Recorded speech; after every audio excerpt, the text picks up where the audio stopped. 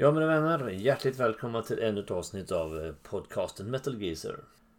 Jag försöker fortsätta botanisera lite olika ämnen hit och dit fram och tillbaka och som ni vet brukar jag säga att jag tar det ofta på uppstuds. Det är ett uttryck jag använder mig av kanske oftare än vad det är hälsosamt.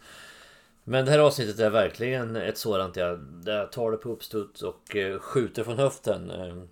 Kör ganska fritt utan manus. Jag hoppas att det inte kommer bli allt för tydligt. Det märks allt för mycket.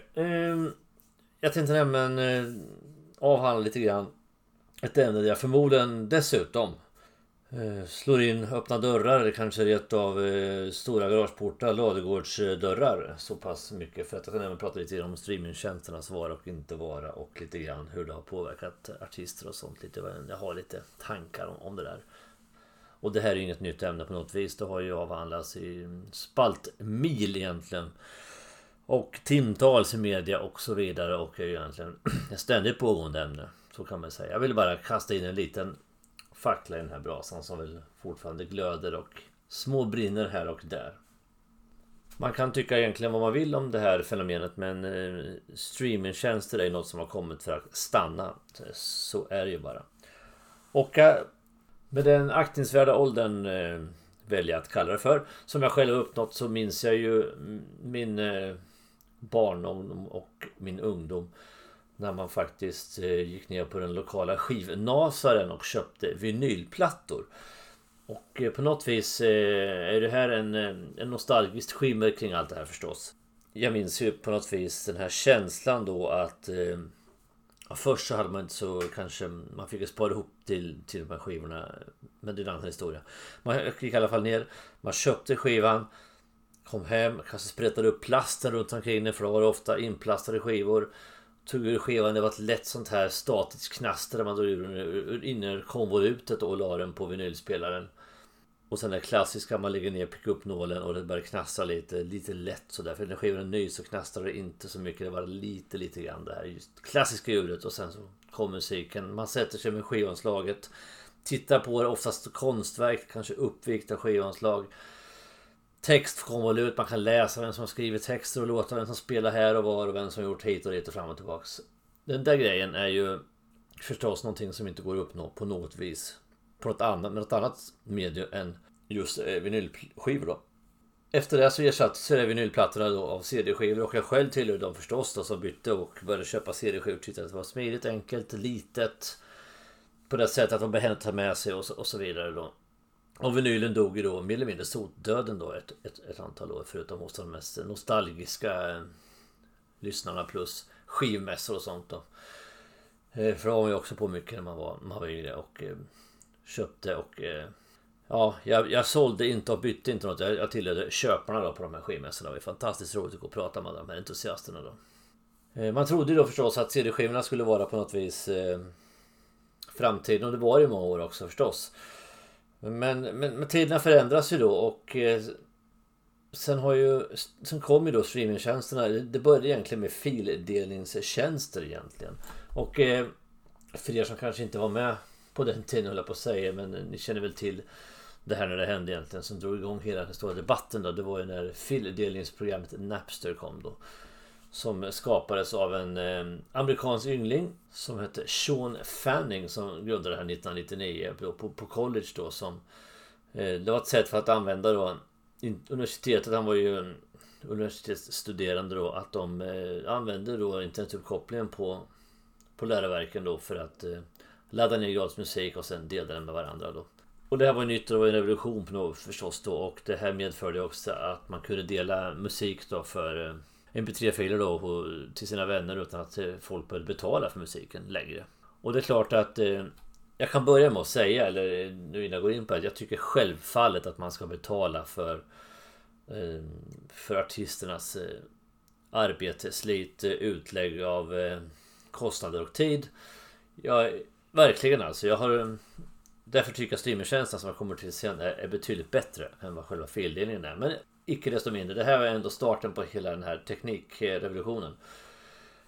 Och för att komma in då på hårdrocken, den anknyten då, Metallica fick ju nys om det här och startade då, kan man säga, nästan ett korståg då mot den här fildelningstjänsten Napster då, när Lars Ulrich insåg att de faktiskt delade ut Metallicas musik utan att bandet fick ett enda öre då tillbaks. Och det var inte bara han förstås, jag ska inte sitta här och peka finger mot en person, utan skivbolag också reagerade mycket på det här. Men Metallica är på något sätt i bräschen på det här och stämde Napster. Och dessutom, som jag kan tycka var värre då egentligen, det var ju att man faktiskt blockerade 300 000 Napster-användare då från Napster för att de hade använt Metallicas låtar, eller spridit Metallicas låtar då. Så att man skapade, alltså man drev lite grann då, lite tillspetsat ett veritabelt korståg mot sina egna fans. Och det här är ju inte, det blir ju inte så jättebra. Och dessutom får man ju lite grann den här storebror mot lillebror. Ett stort, mäktigt hårdrocksband, ett av de största i världen då, som förmodligen, just de klarar sig säkert väldigt bra ändå, bedriver då någon form av stämningsprocess mot sina egna fans. Och det var ju inte så där jättesnyggt. Men till Metallicas försvar skulle jag säga att det här, vi pratar 20 år sedan. Och det här var en ny teknik, ett nytt sätt att lyssna på musik, konsumera då musik som, och man kunde inte ana kanske att det skulle gå så här långt. Samtidigt ska man ju veta med sig att teknik går ju aldrig att förändra. Jag kan tänka mig att det sitter här om 10 år och tycker att streamingtjänster i den på det sättet den ser ut idag är fullständigt förlegat. Det är inte alls omöjligt. Vem trodde att det här skulle finnas för inte allt för många år sedan? Och ta det vidare till exempel, likaså CD-skivorna då som jag pratade om förut. Vem kunde ana att de fullständigt skulle haverera i skivförsäljning? Den enda faktiskt fysiska skivförsäljning som ökar nu, det är ju vinylplattorna då. Det är fortfarande väldigt liten procent av den totala konsumtionen. Det kanske är 5-10% av musiken som säljs på vinyl. Men den enda fysiska medel som faktiskt ökar i försäljning. Jag har själv börjat köpa lite LP-skivor igen och tycker att det är roligt. Det är som jag var inne på lite grann i början, det här känslan då med vinyl, den har speciellt, och det är ett väldigt, väldigt bra, runt, fint, mjukare ljud på en vinylplatta som en CD-skiva med digitala formatet aldrig kan ersätta riktigt då. Jag gjorde själv så att jag la mina LP-skivor i någon form av malpåse och började köpa CD-skivor, och det är man aldrig av med dem, och det är idag oerhört tacksam för. Jag skulle aldrig göra det heller av egen frivilliga, ska jag säga. Däremot CD-skivorna har ju gått andra vägen då. De har ju hamnat ute i ett förråd ute i garaget nu då, och där befinner de sig på okänd tid, kan man säga. För att CD-skivorna var aldrig den här känslan heller. Sitta och bläddra en liten bok så här. Även fast man då på den tiden hade bra syn så var det förbannat svårt att se vad det stod och så vidare. Och sen, den här känslan var aldrig samma sak. De här små plastfodralen som inte höll och lite sådär. Men det är en annan historia. Jag skulle prata lite mer om teknik och teknikutveckling i alla fall. För innan den regelrätta streamingtjänsterna kom, kommersiella, så började man ju då med fildelning. Och i början var ju det här faktiskt inte olagligt heller, ska man veta. I rent juridisk mening var det ju inte olagligt att dela filer då på några program som kom från början då. Kasa och DC++ och allt vad det hette, allt möjligt. Och jag tillhörde dem också. Det ska jag sitta här och erkänna lite med skammens rådan på kinden, att jag fildelade också en del i början då. När det fortfarande var lagligt, ska jag väl säga. Så ingen kommer här nu och knackar på dörren. Och tyckte väl förstås att det var fascinerande på sitt sätt att kunna ta del av väldigt mycket musik då. Men det blir ju inte alls på samma sätt. Och jag tycker själv, jag har ju den grundidén att det är klart att som tusan att man inte ska bara sno saker och ting gratis. Det handlar om vad som helst. Jag tycker verkligen det. De ska få betalt för det då. Kanske framförallt artisterna då. Men visst, skivbolagen har det varit också. Är fortfarande emellan. Branschen måste på något sätt kunna fortsätta leva. För det sägs ju självt att om inte några pengar kommer in så kommer det förstås inte att kunna produceras något nytt. Det är ganska logiskt. Det behöver inte vara någon form av professor i nationalekonomi för att förstå. Vilket jag absolut inte är. Så att så enkelt är ju det. Många artister har ju med tiden också försökt ersätta då den här försvinnande, krympande skivförsäljningen då med, det har jag pratat om förut i poddavsnitt också, med ett enormt turnerande då. Och det har ju ersatt, den stora inkomstkällan numera är ju turnerande och merchandise. Just nu är turnerandet lite jobbigt då med tanke på ett visst virus som idag i talande stund september 2020 fortfarande har ett stort grepp på stora delar av världen. Men bortsett från där så är ju turnerandet den absolut stora delen de drar in pengar på, och den omkringliggande merchandisen på turnéerna och på deras hemsidor och på diverse försäljningssajter då som säljer t-shirtar, muggar, affischer, huvtröjor, byxor, skor, ja, tavlor, posters och så vidare och så vidare. Ja, ända in till Systembolaget då som säljer både öl och vin och starkare drycker då med olika bands loggor på. Det har jag pratat om i ett annat avsnitt, just det här med att sälja saker och ting. Allt går att sälja, bara paketeras på rätt sätt. Det var en liten avstickare i alla fall. Det jag kan tycka då med fildelningstjänster då, eller förlåt, streamingtjänster. Nu ska jag hålla tungan rätt i mun. Med streamingtjänster då, det är ju det att den stora fördelen är givetvis lättillgängligheten. Det är otroligt enkelt att lyssna på musik med streamingtjänsterna.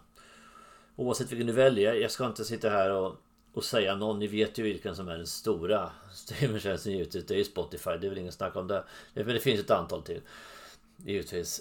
Fördelen är lättillgängligheten, du kan streama på alla möjliga olika enheter, plattor, du kan blåtanda till din bilstereo, du kan göra allting och det är otroligt enkelt, du kan dela länkar till varandra via de här programmen och tipsa om varandra, skapa spellistor.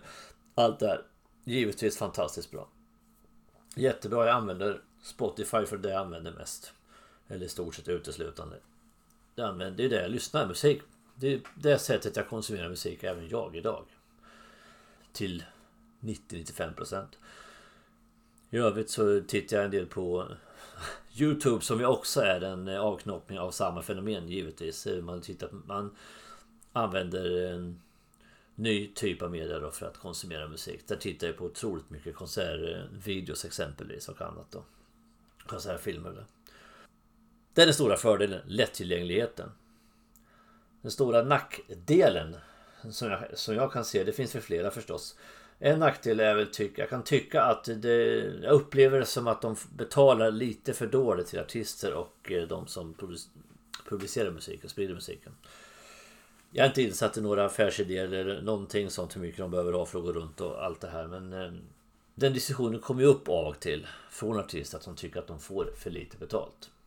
Och då har jag också lett till olika diskussioner och debatter genom åren. Och vissa artister har ju tagit bort sina grejer från Spotify. Vissa artister har varit väldigt, väldigt långsamma med att komma dit utan att vara garanterade vissa saker, antar jag. Därför har det tagit väldigt lång tid. Vissa har varit lite principiellt emot. AC/DC var ett sånt band som väldigt länge inte fanns på Spotify, och den orsaken de utgav då i alla fall, det var att de ansåg sig vara ett albumband. Folk vill ha våra album för de vill inte lyssna på våra låtar då. Alltså enbart låtarna snuttifierat. Vissa låtar vill de göra, men i albumform ansåg AC/DC. Och här har vi ett problem till då, som streamingtjänsterna tycker jag, det är inte deras fel utan det är snarare konsekvensen av att de finns. Som jag sa i början då, när man var unga, säger inte att allt var bättre förr, verkligen inte. Men i det här fallet tycker jag att i alla fall den delen var bättre förr. När man kom hem med sin platta, man verkligen grottade ner sig lite grann som man gjorde med en god bok förr i tiden, istället för att ha en ljudbok i örat och gå omkring och göra annat då. Så tappar man väldigt, väldigt mycket av den här feelingen liksom. Jag upptäcker det själv, jag är ändå en väldigt nördig person som vill ta till mig väldigt, väldigt mycket information. Även jag tappar en del information när man lyssnar på streamingtjänsterna. Man får inte med sig samma bakgrundskunskap, man blir inte riktigt lika duktig. Nu behöver man inte bli det, man kan lyssna på musik ändå. Men jag tillhör ju den nördigare delen av den här av musiklyssnande som ni förstår. Och då vill jag liksom ha lite djupare kunskap. Jag tycker det är roligt att förkovra mig och lära mig saker. Och det kan jag göra på annat sätt visserligen. Jag kan googla då. Ännu digitalt media förstås.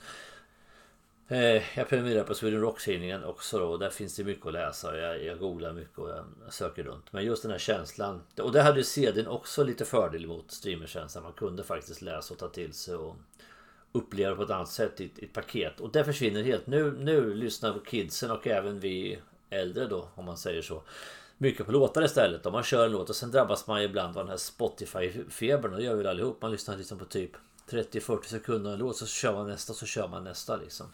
Lite så. Den här feelingen, det försvinner lite då. Men så kan det vara, och Jag tror på det sättet att i framtiden då, jag är ju absolut inget orakel eller på något sätt kan se någon framtid. Saida har ju gått bort och jag är inte hennes efterträdare. Så jag vet inte hur det kommer att bli, men jag tror inte att man kommer att ge ut några album i den bemärkelsen i framtiden på det sättet. Jag har svårt att tro det i alla fall.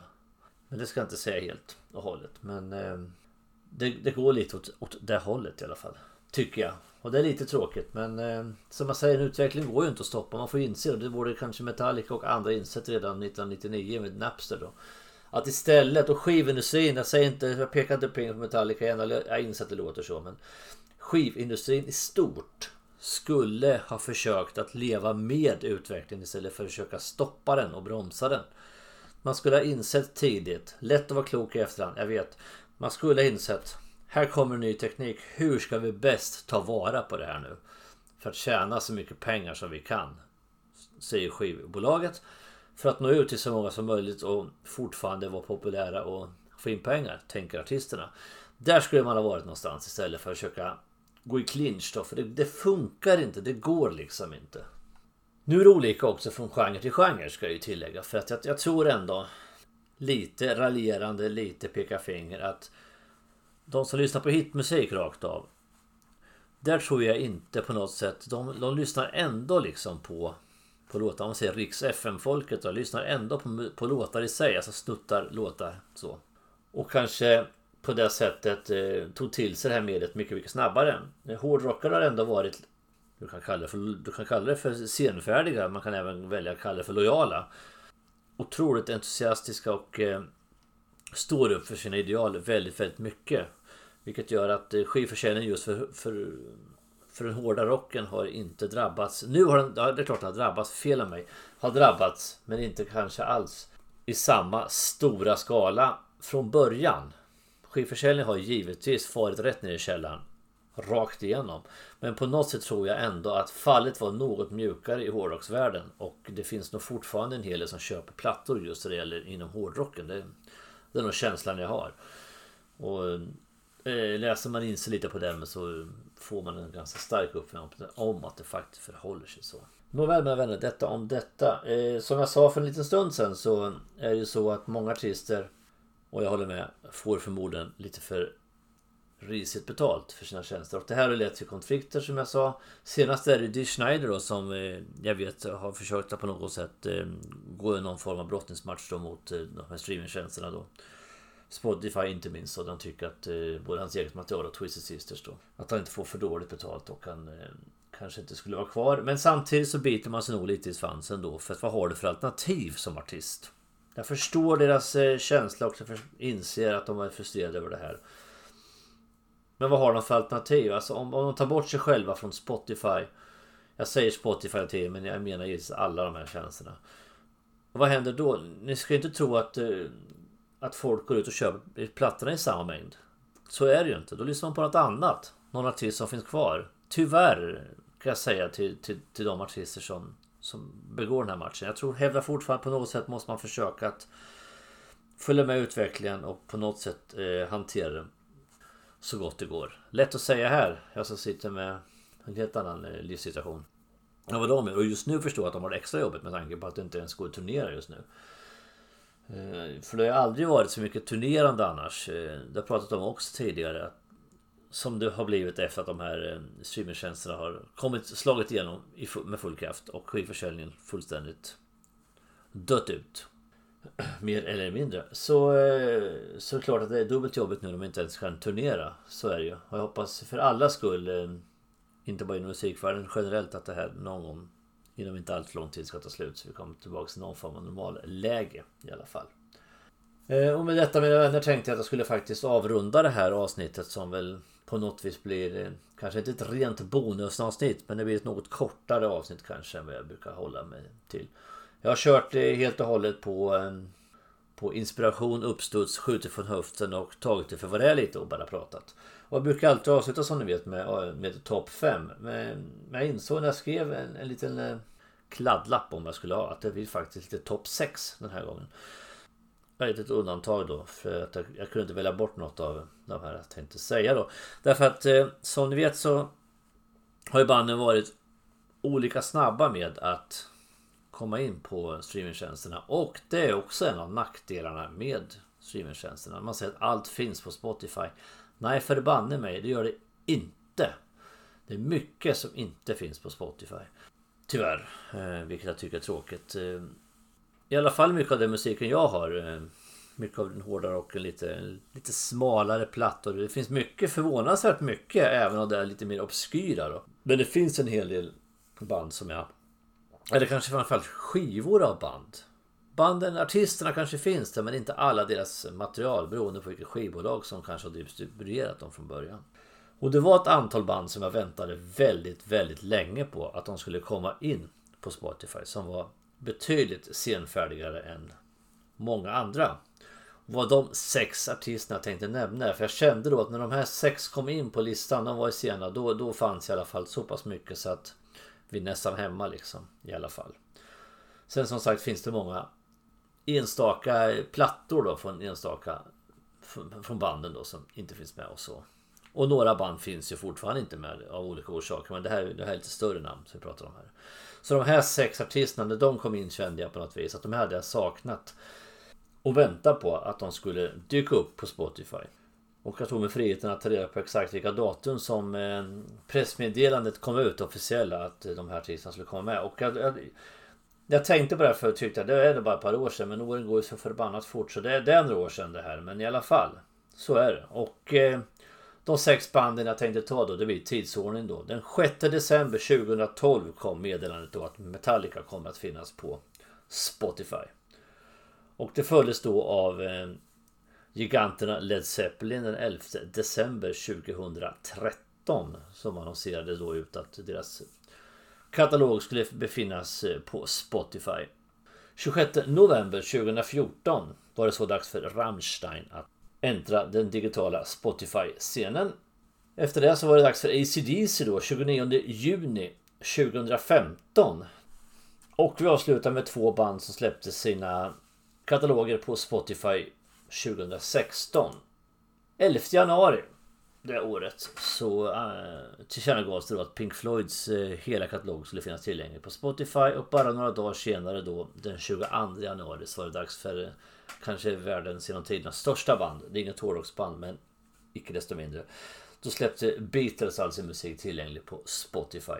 De hade funnits på iTunes lite innan då, det hade ett par av de här andra banden också gjort innan. Och där på någonstans föll de flesta pusselbitarna då på plats. Nu har vi de stora banden som inte hade funnits innan var med då.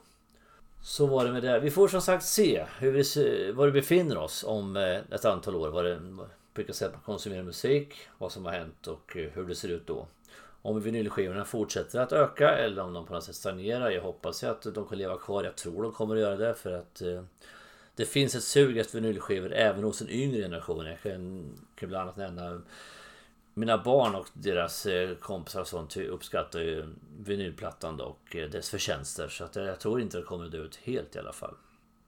Men vi får se. Som sagt, man vet ju inte. Tiden går fort. Utvecklingen går ännu fortare. Så att vi får se hur det ser ut om ett antal år. Vi får leva i nuet som det är nu och förhålla oss till det helt enkelt. Och med det sagt, mina vänner, så fortsätter vi, oavsett media, att stava med det hårda alfabetet. Tack och hej.